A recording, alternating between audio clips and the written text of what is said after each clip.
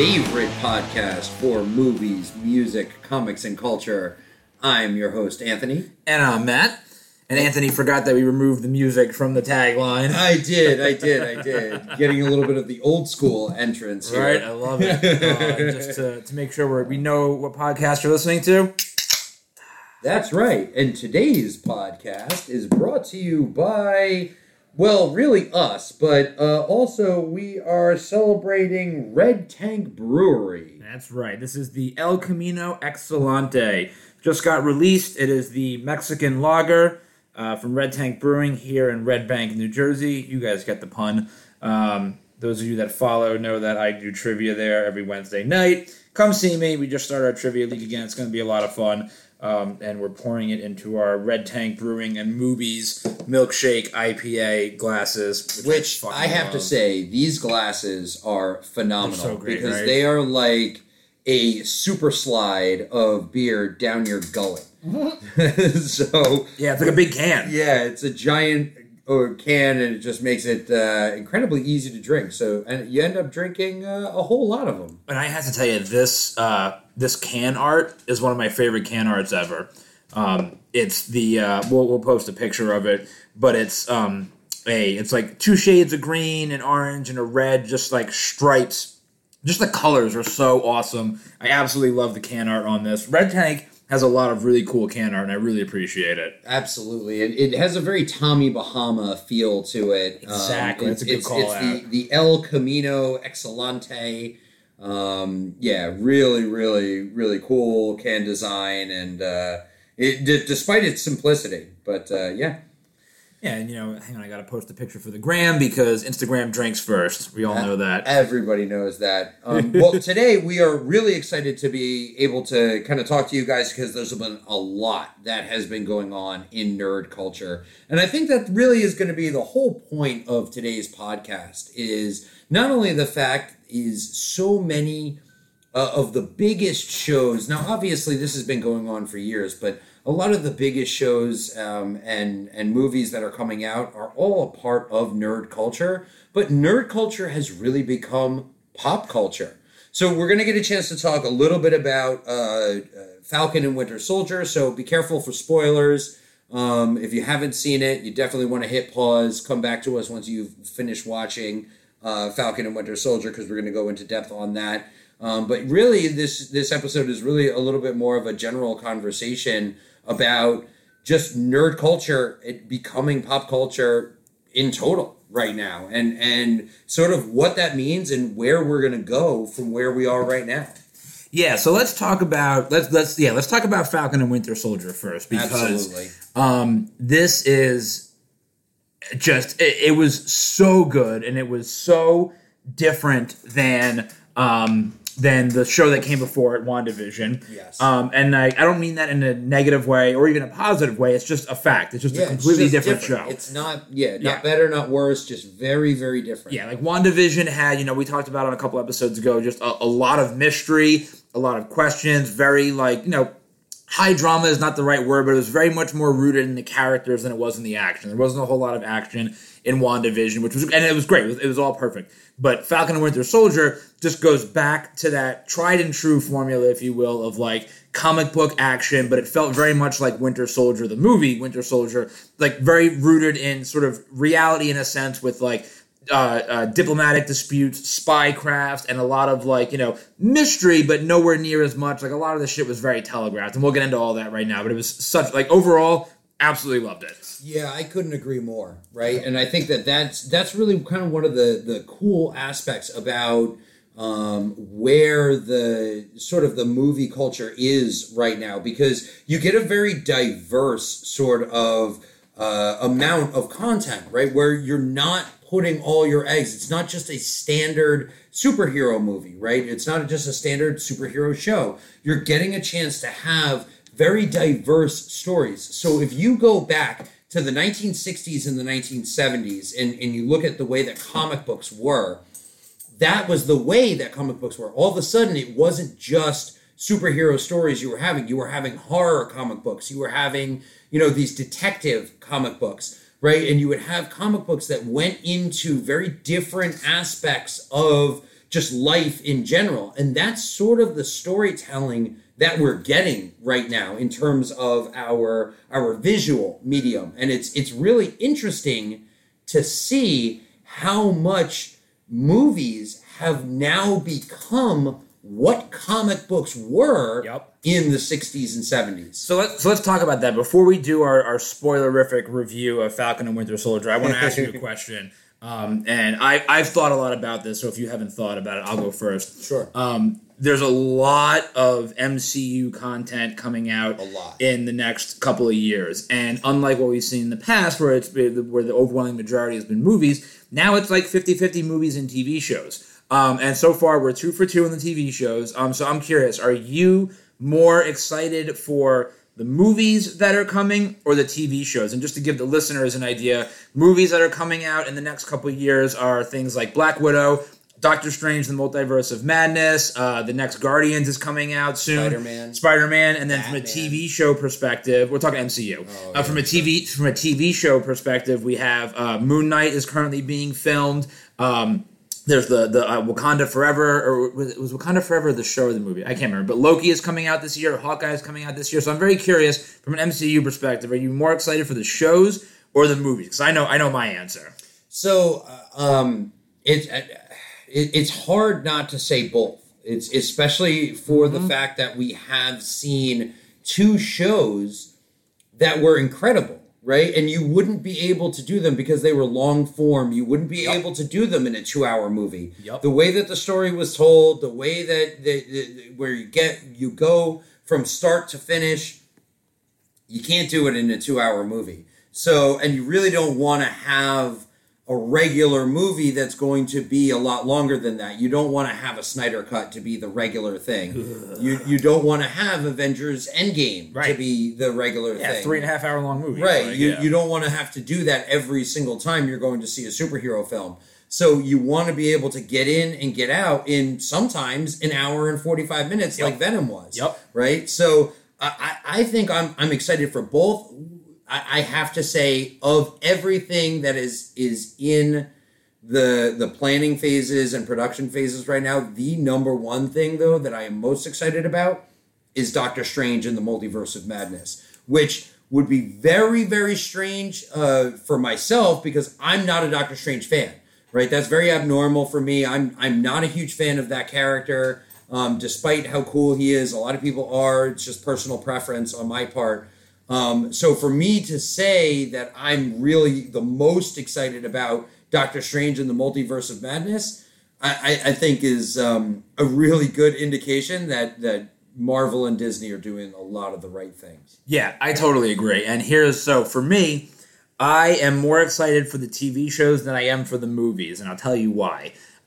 Because judging based on what we've seen on the first 2 MCU TV shows, WandaVision and Falcon and Winter Soldier, it's like you said, they're really digging their heels in on this long form storytelling, right? Yeah. And the reason why I'm more excited for the shows right now than the movies is not because I necessarily think the shows are going to be better, which, really, how do you define better in this sense? But for me, what Falcon and Winter Soldier and WandaVision have done have really, really set up this side story type of thing and the setup stuff. So we talked before how we get annoyed when we watch a movie in the MCU sometimes and there's shit that is clearly thrown in there just for setup purposes. Probably one of the most glaring examples is Thor's fever dream in the cave in Age of Ultron, right? Yes. When you watch the movie, you're like, what the fuck is the point of this? It makes no sense in the context of the movie. It's so dumb. And it never even came back. But it was only there to introduce the concept of the Infinity Stones, which obviously pays off later on. But when you have the shows, you can take that need to do setup stuff that you because you have to do that.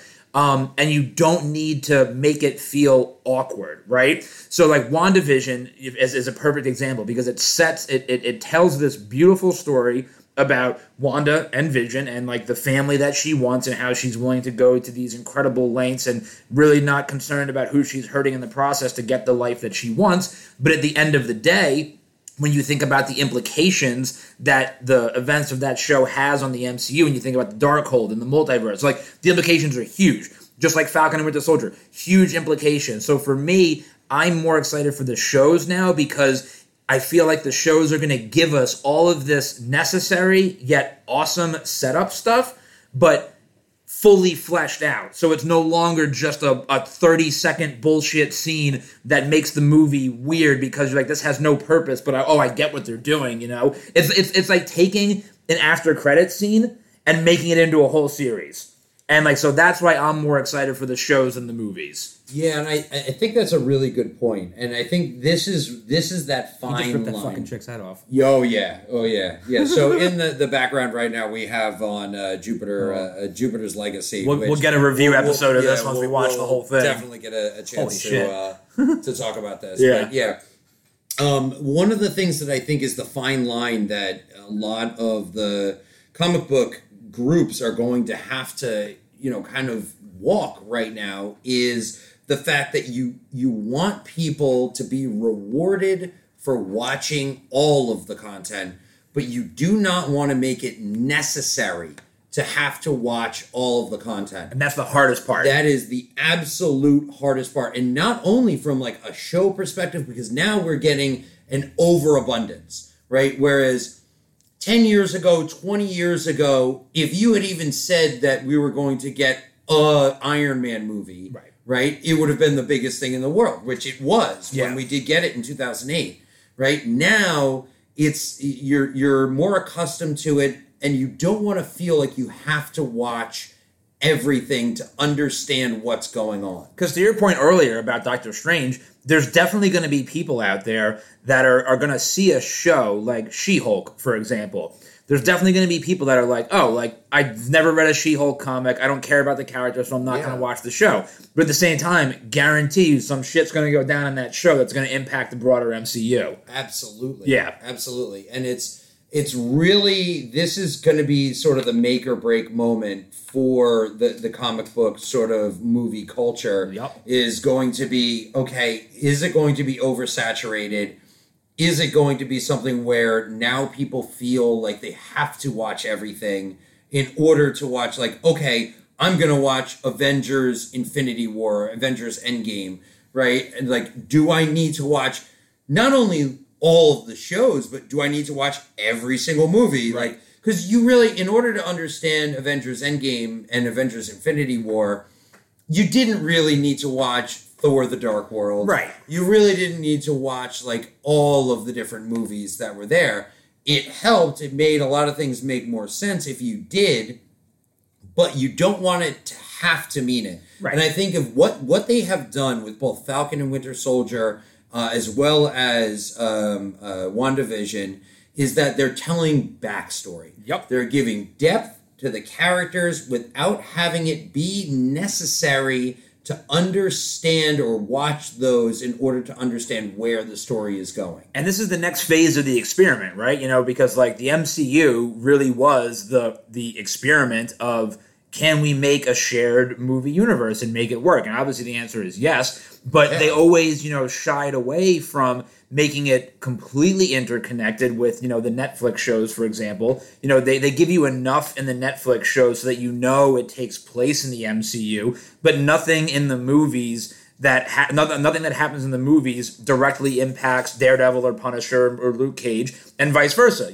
The most you have ever gotten was some, Agents of S.H.I.E.L.D. tie-in. I'm a whore for Agents of S.H.I.E.L.D. I talked about this before, But like, again, even that was mostly the movies impacting the show. The show really did not impact the movies at all, with the exception of the Darkhold, which was like a huge payoff, and obviously Coulson and his team building the helicarrier for Age of Ultron. But even that, when Nick Fury shows up at the helicarrier in Age of Ultron, your first question is not, where did he get a helicarrier from? He's fucking Nick Fury. He fucking built it, right? Exactly. But when you see that scene in Agents of S.H.I.E.L.D. where they've been teasing that Coulson was working on a secret project that nobody could know about, and then you find out in Agents of S.H.I.E.L.D. that his secret project was building that helicarrier, then you're like, oh, okay, it's fucking cool. But up until that point, up until WandaVision, nothing from a TV show perspective had really directly interfaced with the movie universe, like, in that way. And we're seeing, like I said, the next phase of the experiment, and I'm here for it.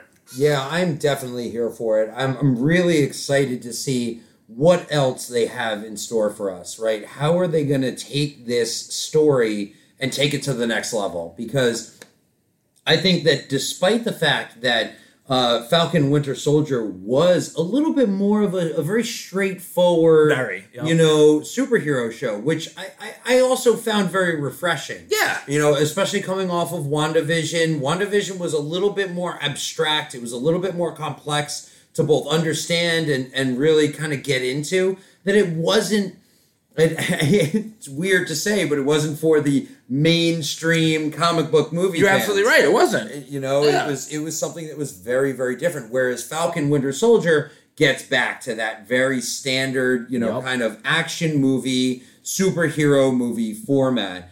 And yet at the same time, there was some incredible storytelling that was done. Yeah, so let's talk about this. Yeah. Let's get into the nitty-gritty. There was some really, really good stuff in the show. Yeah, and for me, Falcon and Winter Soldier from the first episode might be my favorite in the series because it just hits in such a different way. And a lot of it I think is due to the cinematography. Like that one scene especially where Bucky is talking with his therapist, I'm forgetting the character's name. And you find out that Bucky's doing his 12-step program and whatnot to go through. Right. And they have that cool flashback of him killing the son of his friend, when he was the Winter Soldier and being programmed by Hydra and whatnot. The cinematography of that episode, it made it feel like you were watching, like a fucking Tom Clancy, like high drama spy thriller type thing. It was, again, very superhero, you're watching a superhero show because of the action, but a lot of the cinematography and the dialogue and the acting was very spot on. Anthony Mackie and Sebastian Stan just doing phenomenal jobs in those parts, and right from the get-go, you start to get the development of those characters that you didn't get in the movie. Yeah, I couldn't agree with you more. And to touch on that, Anthony Mackie, I have been a fan of his for a long time. Yeah. I think he has been a very underrated actor for a very long time. I think having this show and having him as the forefront and being the main character in this show has really catapulted him and demonstrated the talent that he has as an actor to be able to lead a show, right? And the other cool thing is that we're getting a chance to see what it's like for the also-rans, right? So all of the side characters, now we're getting the shows that are developing the side characters. We're seeing what it's like from their perspective,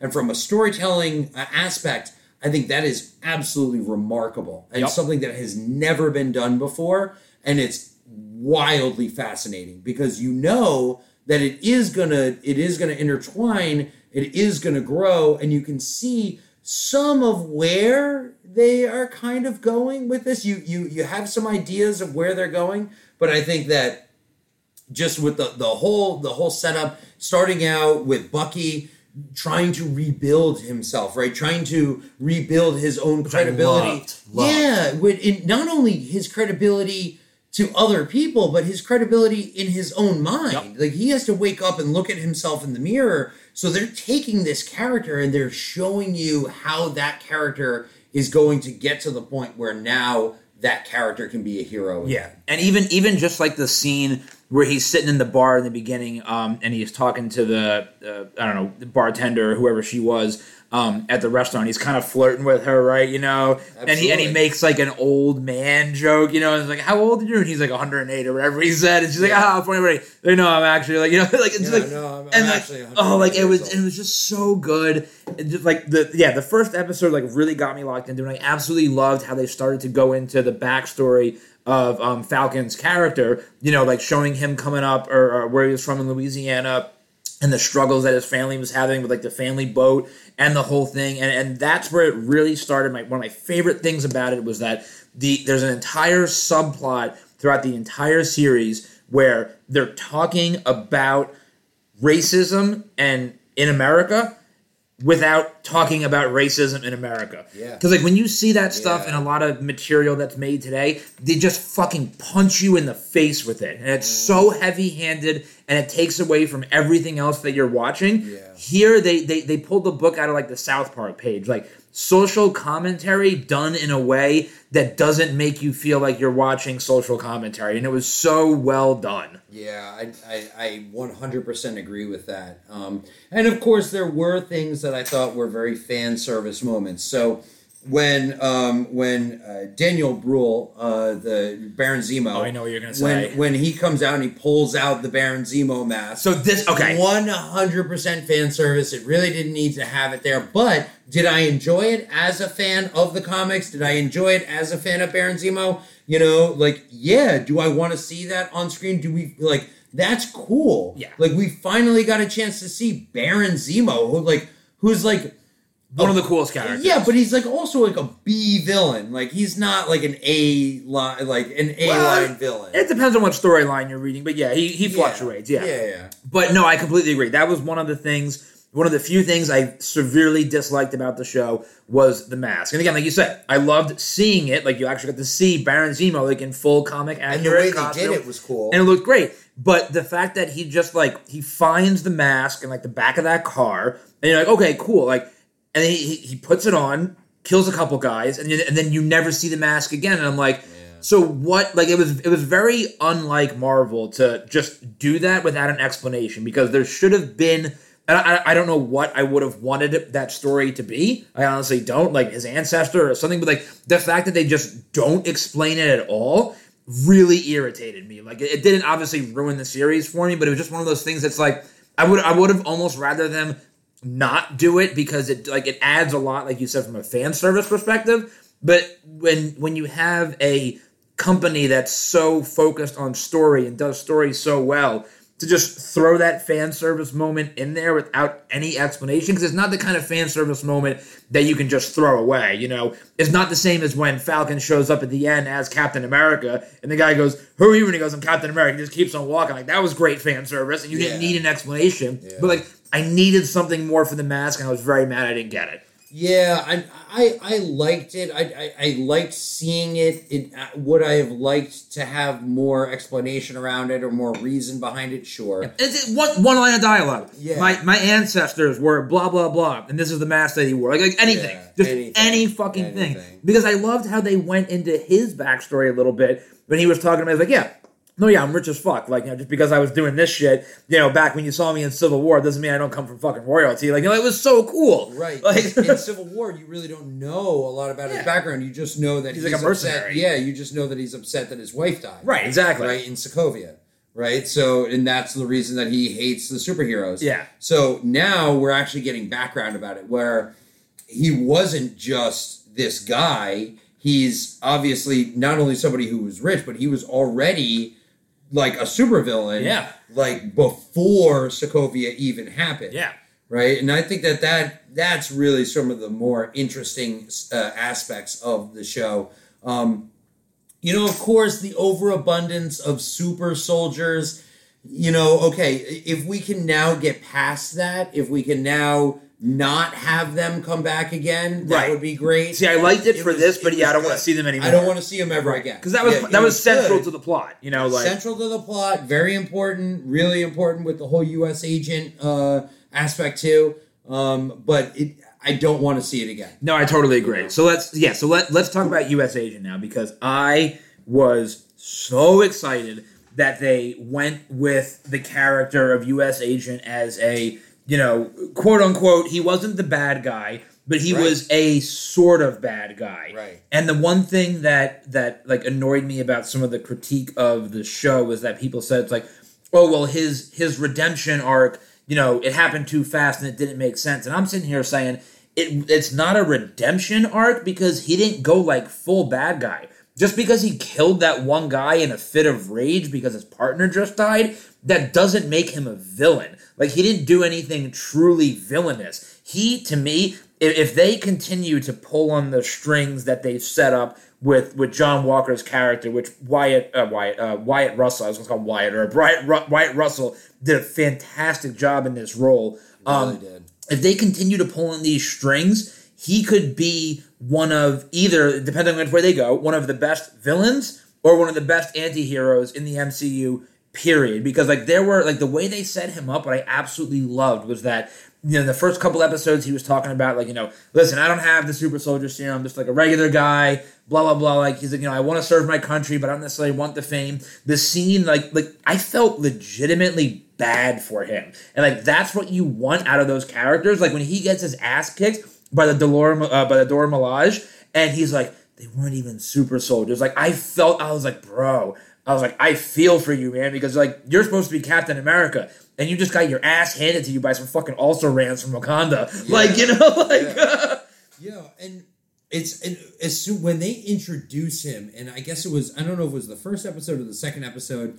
Both. Yeah. When they introduce him right at the end of the episode, and you immediately don't like him. You immediately want to hate him. Immediately don't like him. There's nothing about him that you should not like. Yeah, and he even has that stupid grin. You're like, fuck that guy. You immediately don't like him, and it is so subtle. A brilliant, absolutely, from a filmmaking perspective, from a storytelling perspective.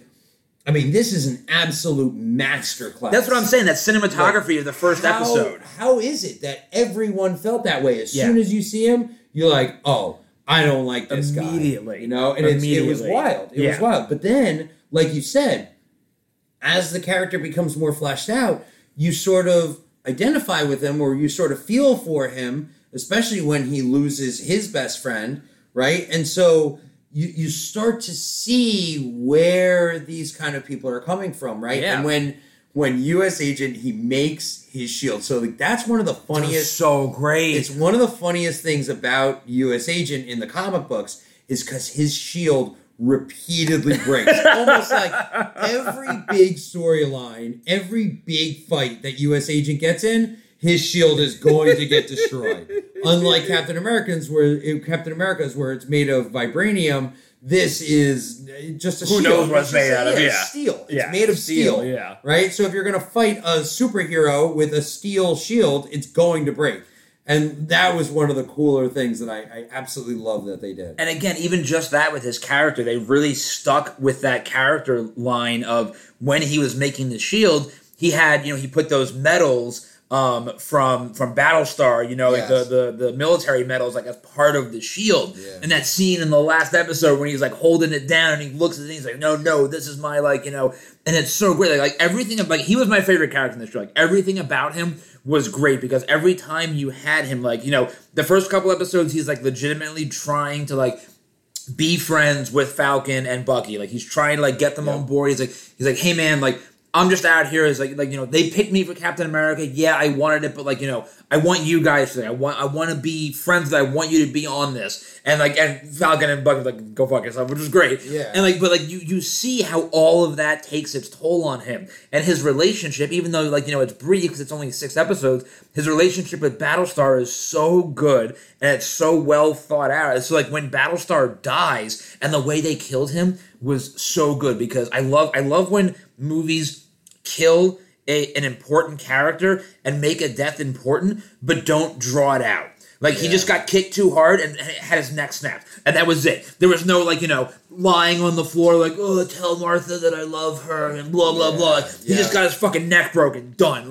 You're out of it. And you see right away Wyatt Russell was immediately starts to break down, has a whole he's thing. Affected by Dude, it was so good. And the blood on the shield when he kills that guy, he's just in a blind rage. It was so fucking good. And I like how they're adding a lot of real world experiences. So when he kills that guy, there's a crowd around them. Everybody's got their phones out recording him.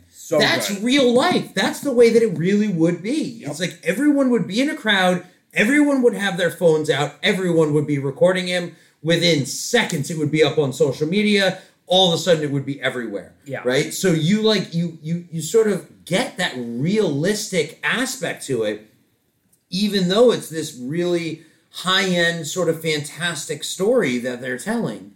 And so and Wyatt Russell he was just the 100% right choice for the character. Absolutely perfect. The other thing that I want to talk about is the comic accurate costumes. Bro, right? I couldn't believe how all in they went on the costumes. Wyatt Russell's costume and Falcon's costume as Captain America were like spot on with the comic books. I couldn't believe. It was insane how good they looked and how spot on they were. Yeah, because we've always talked about how, you know, a lot of stuff does not translate well directly from page to screen. And it's understandably right. so. And I really didn't think, even all the different iterations of Captain America's costume that we've seen throughout the MCU, it's been very heavily inspired by, but also like, it makes you realize, okay, it's actually a little bit different. But Falcon, Captain America's costume especially, literally ripped from the pages of the comic books, completely identical, down to every single last detail. I was like, I couldn't believe, and it worked. It worked. It looked so good. Fucking dope. It worked. It was cool, and I loved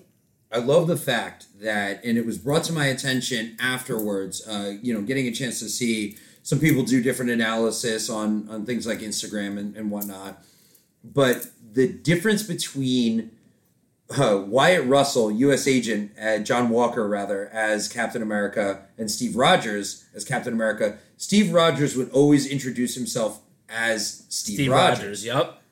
Whereas John Walker would always introduce himself as Captain America. Such a subtle awesomeness. So subtle, so unbelievably brilliant. And it goes back to the thing that a lot of people say, you do not want to be the next somebody. Yep. And it happens a lot in professional wrestling, right?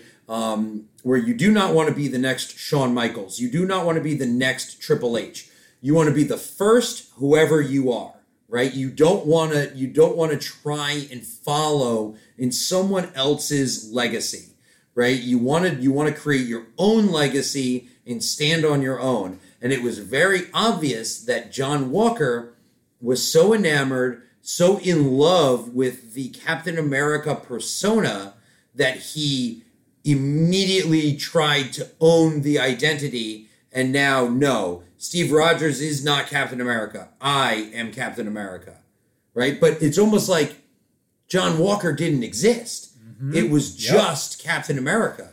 Yep. And, oh man, it was just such a brilliant story and so well done.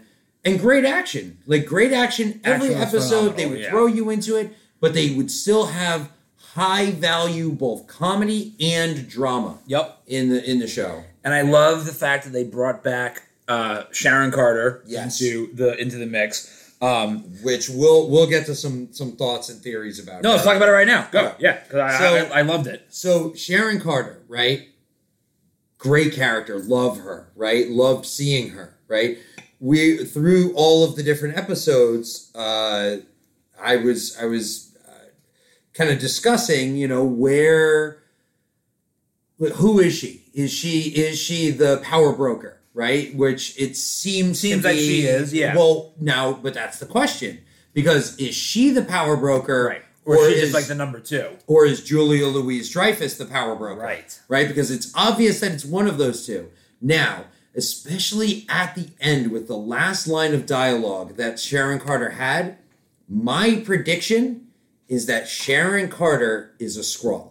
She is a Skrull, and she either has been for a long time, but certainly through the entire Falcon Winter Soldier, this version of Sharon Carter, she is definitely a Skrull. So that's interesting, because this is a theory I've been mulling over my head for a while. Because we know Secret Invasion is coming as a show, right? Mm-hmm. Now, in the comic books, it was all Skrulls. Now, in the MCU as it exists today, having it just strictly be Skrulls is a little problematic, because we know from watching Far From Home that there's a lot of good guy Skrulls out there that Nick Fury is working with, right? There's a lot of good guy Skrulls out there. We know that from Spider-Man Homecoming. I'm sorry, not Homecoming, Far From Home. Right. So I still think they're going to go with the Skrulls. They'll probably just do there's warring factions of the Skrulls, which would be very comic accurate. But one of the things, I think they're going to do, this is my prediction for how they're going to do this, whether or not she's a Skrull or not, or how they're going to do it, they're going to play on the 5 years in between the snap and the second snap, when everybody comes back, and that's when the Skrulls were going to make their infiltration to say, oh, Earth is weak now because half of the fucking population. But I guess, half of the Skrulls are probably wiped out too. But, so I agree with you that I think it would be really, I don't know if Sharon Carter is a Skrull, but I would say with a lot of certainty that one of the main characters, could be barely like somebody from Falcon and Winter Soldier, like, was a fucking Skrull. And they're like, I cannot wait for the first episode of whatever TV series where you see a Skrull for the first time, because I want them to build that reveal, bro. I want them to build to Secret Invasion. A Skrull. I want them to build to Secret Invasion over like 6 TV series and have it culminate in that. Like that would be fucking dope. So that to me is the real next. So you've gotten the chance to do the big baddie, right? Thanos and the Infinity Gauntlet. You've built this story to this giant baddie and Thanos, right? You can't do that again. Which, I mean, that's mainly what comic books do. You're always fighting the big baddie. Yeah. Hence all the other comic book movies. I think that the better storyline is to have more of the intricate and the more gray area and actually have it be an evil team, right? Where you have Avengers versus Thunderbolts, or Avengers versus Dark Avengers. Well, I was going to say, there's a lot of Thunderbolts chatter happening right now because the people are looking at it and thinking like, okay, you've got Baron Zemo, you've got U.S. Agent, Julia Louis-Dreyfus, whatever the hell she's doing out there with Leviathan, like, which would be super fucking awesome, which right? Would be amazing. You've got a lot of characters out there that could be potential Thunderbolts, right? And like, I think it would be really fucking dope if they did the Thunderbolts. Like, personally, I think it would be awesome. And it's a counterpunch to Suicide Squad. Yeah, it's Marvel's version of Task Force X. And obviously we want to stay focused on MCU, but just a note on Suicide Squad. I think so good. Suicide Squad is going to be the best DC movie put to screen. I want to say... Period, I agree. Period. Close to period, but very, very much like in the last 10 years. Yeah. It's going to be better than Batman versus Superman. It's going to be better than Man of Steel. Yeah. It's going to be better than Birds of Prey and the first Suicide Squad movie. It's going to be... These are all low bars you're saying right now. Well, and say it'll be better than Shazam, because that's like the bar for Shazam. Yeah. But that's the thing. Like, they have a lot of room where they're going to grow, and Thunderbolts is very similar to the Suicide Squad in the fact that it's a group of villains that they put them into a team, and they say, you have to fight for the government, you have to fight for us, or we'll fucking kill you, right? Or we'll kill you, right? And that's justice like lightning, which is the Thunderbolts, which is why I absolutely loved the Julia Louis-Dreyfus, cameo in Falcon and Winter Soldier. Her showing up, her mentioning, well, she doesn't actually mention it, but if you know comic lore, Countess Valentina Allegra de Fontaine, she's been S.H.I.E.L.D., she's been Hydra, but she's primarily been Leviathan. Now, whatever fucking organization they want to go with in the MCU, it honestly doesn't really matter. But to have her with U.S. Agent at the helm be the catalyst, like she'll be the fucking... what is the Suicide Squad main... why can't I think of her name? Yeah. The black woman. Yeah. Fuck, why can't I think of her name? This is so bad, I should know this. But have her be that... Amanda Waller. Thank you, Amanda Waller. Have her be the Amanda Waller of Thunderbolts. Like, that would be so fucking dope, because you have...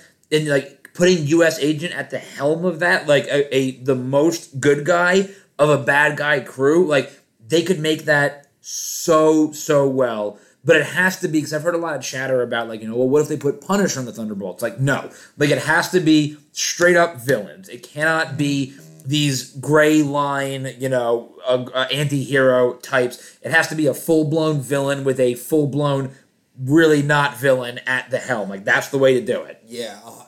And villains, which very much like U.S. Agent... villains dressed up like heroes. Exactly. Right? All of a sudden, and that's, the whole premise behind the Dark Avengers storyline in the comics, which is my favorite storyline in any comic book ever, is the Dark Avengers storyline. When the Thunderbolts come in. They're the ones. So good. Which is so cool because in the comics, the Thunderbolts, the bad guys, are the ones that save everyone. Yep. And they save the world from the Skrull invasion. Yeah, during Secret Invasion. And then they become the Avengers, right? They become the real Avengers, and then you have all of these villains that dress up like heroes, right? Where you have Daken as Wolverine, you have Moonstone as Captain Marvel, you have Norman Osborn, Green Goblin, as Iron Patriot, which they've already introduced an Iron Patriot armor and then unceremoniously took it away. So Very unceremoniously. You see War Machine as Iron Patriot in Iron Man 3, and then he never has that ever again. Yep. So what happens to that armor? So if we got a chance to have that armor come back, right, and maybe it's Norman Osborn who takes over the Iron Patriot armor, and now it makes it more comic accurate, and you can still have U.S. Agent there, man, I think that's just, that's gold right there. That's totally gold dust right there. So let's talk about the last thing I want to talk about with Falcon and Winter Soldier, and this was one of my favorite things. The subplot with, and this when they introduced this, I think it was in the second episode, I in a million years never would have thought they would have gone with this subplot. Never. Introducing Isaiah Bradley, a black super soldier. In the comic books, was a black Captain America at one point. That whole subplot with Falcon meeting Isaiah Bradley, learning about what were more or less test subjects of the super soldier serum, before Cap got it. Just that whole subplot, all that dialogue, all that interaction was so, again, going back to that social commentary and the subplot, it was so fucking good. And that final scene where you see that Falcon has set up a memorial in, like one of the World War II museums for Isaiah Bradley. Yeah. Bro, in the Captain America exhibit, got me. It just got me. It was so good. It was absolutely phenomenal. And I'm going to say something that might be a little bit controversial here, but I did not like, to the point of almost hated, Anthony Mackie's final monologue. The one where he's Captain America. It was a little ham-fisted. Oh, man. It gets to be very much like we were talking about in the beginning, where we were saying that when you're talking about a writer... Okay. Are you fucking kidding me? My dog is barking at me right now. I know you want to go out. No, I'm podcasting, dog. Hal, I'm podcasting. I can't... I'm fucking podcasting. Really? You're going to do this to me right now? Really? All right. We're going to take a brief break.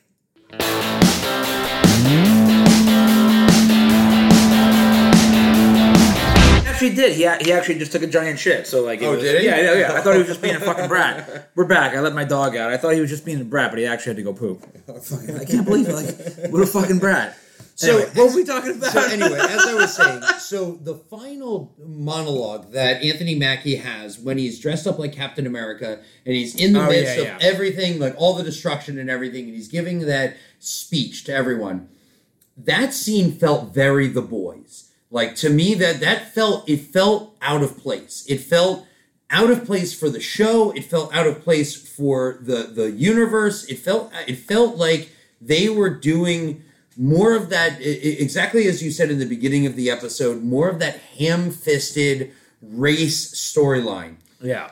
Following it up with bringing Isaiah to the museum, that is the more important aspect. Yep. That is when you talk about, equality, when you talk about the diversity in terms of superheroes and really shining a light on those that may have been taken advantage of or whatever, right? That's the more important scene. The scene with Anthony Mackie giving the monologue, I really hated that scene. I really did. I didn't like it. I thought it was so... I thought it was so cheesy. I thought it was so over the top. I almost felt it was almost reactionary to society today and where society is. And that's fine. It was what it was.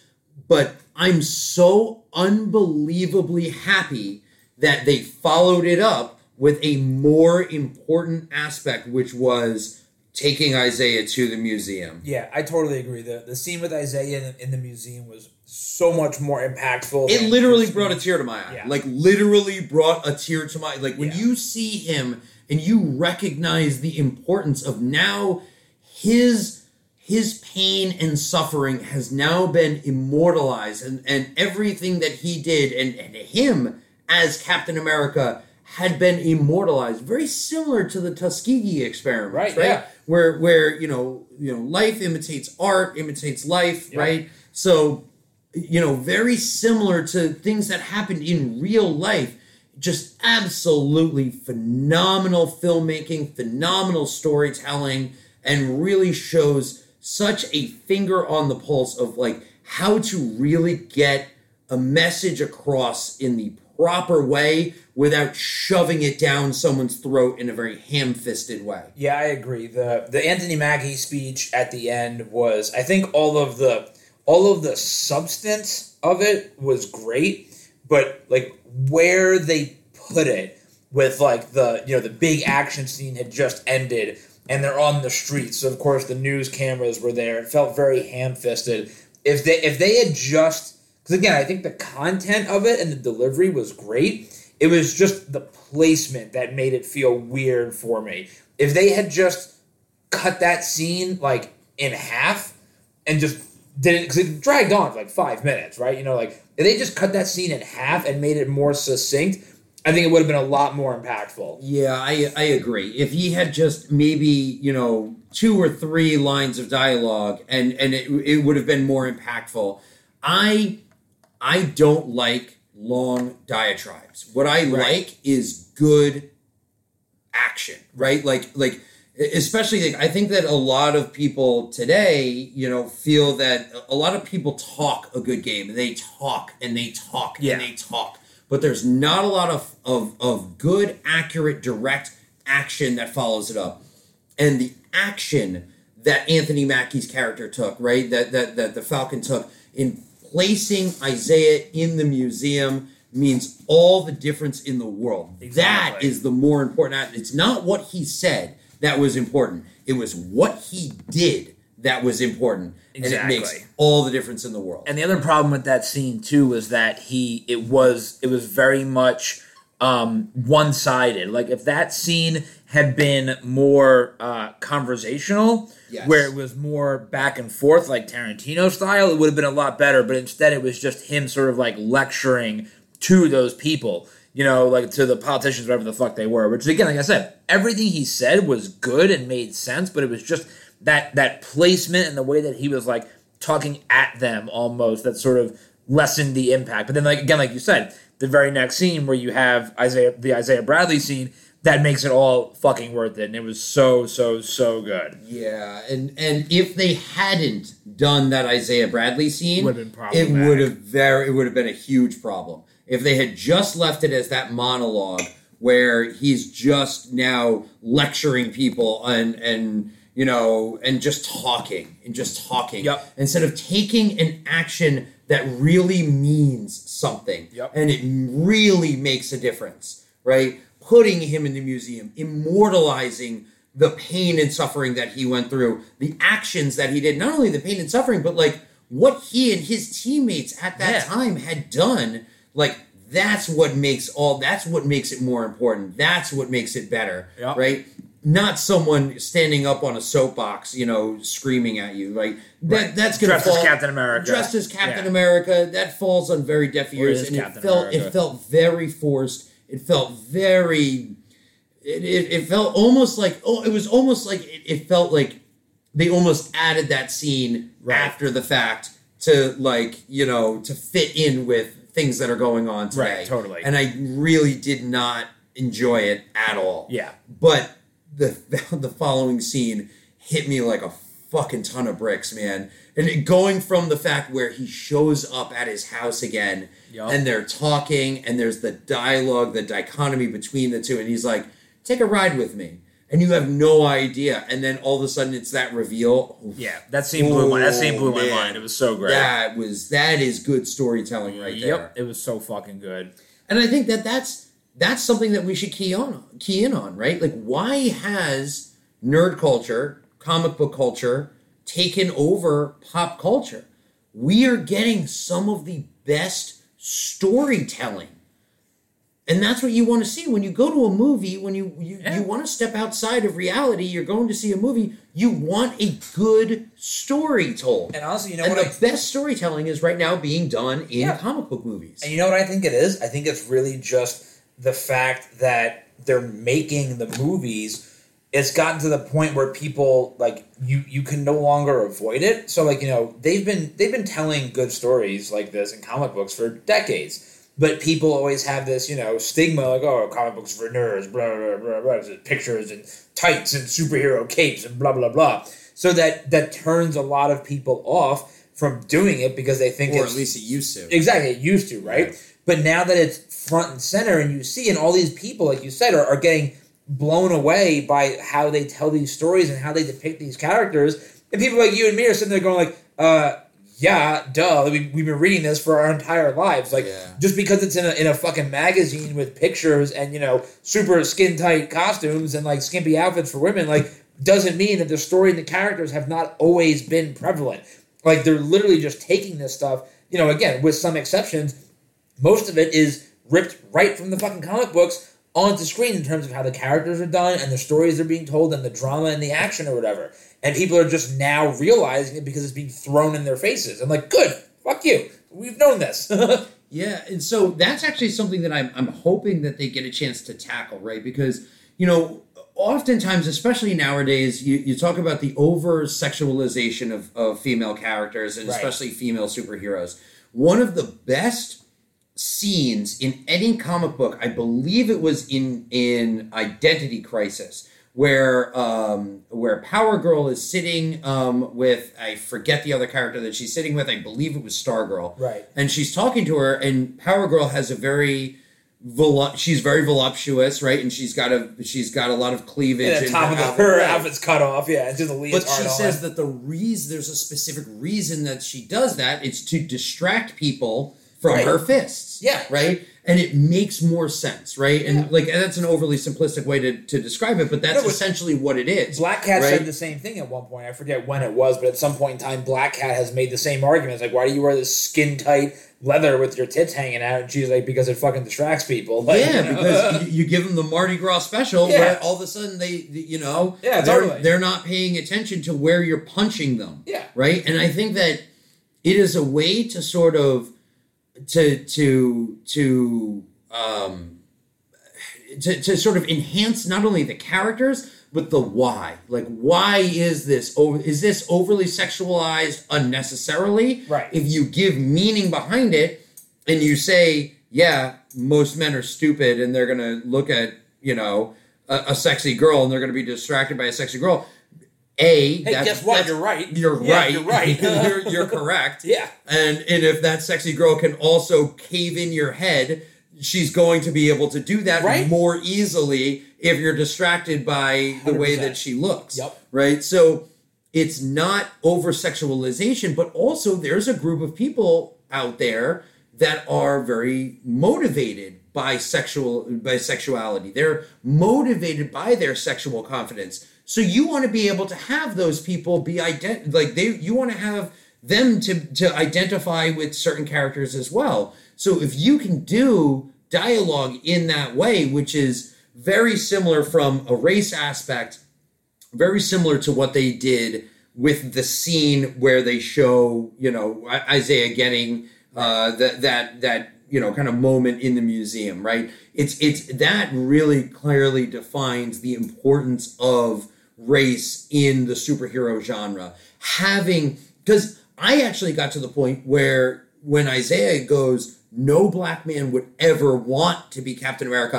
I thought that was the moment. I thought that was the moment where we are now not going to see Falcon as Captain America. It's going to be Bucky that's going to take up the mantle. Because I thought, he's going to agree with him.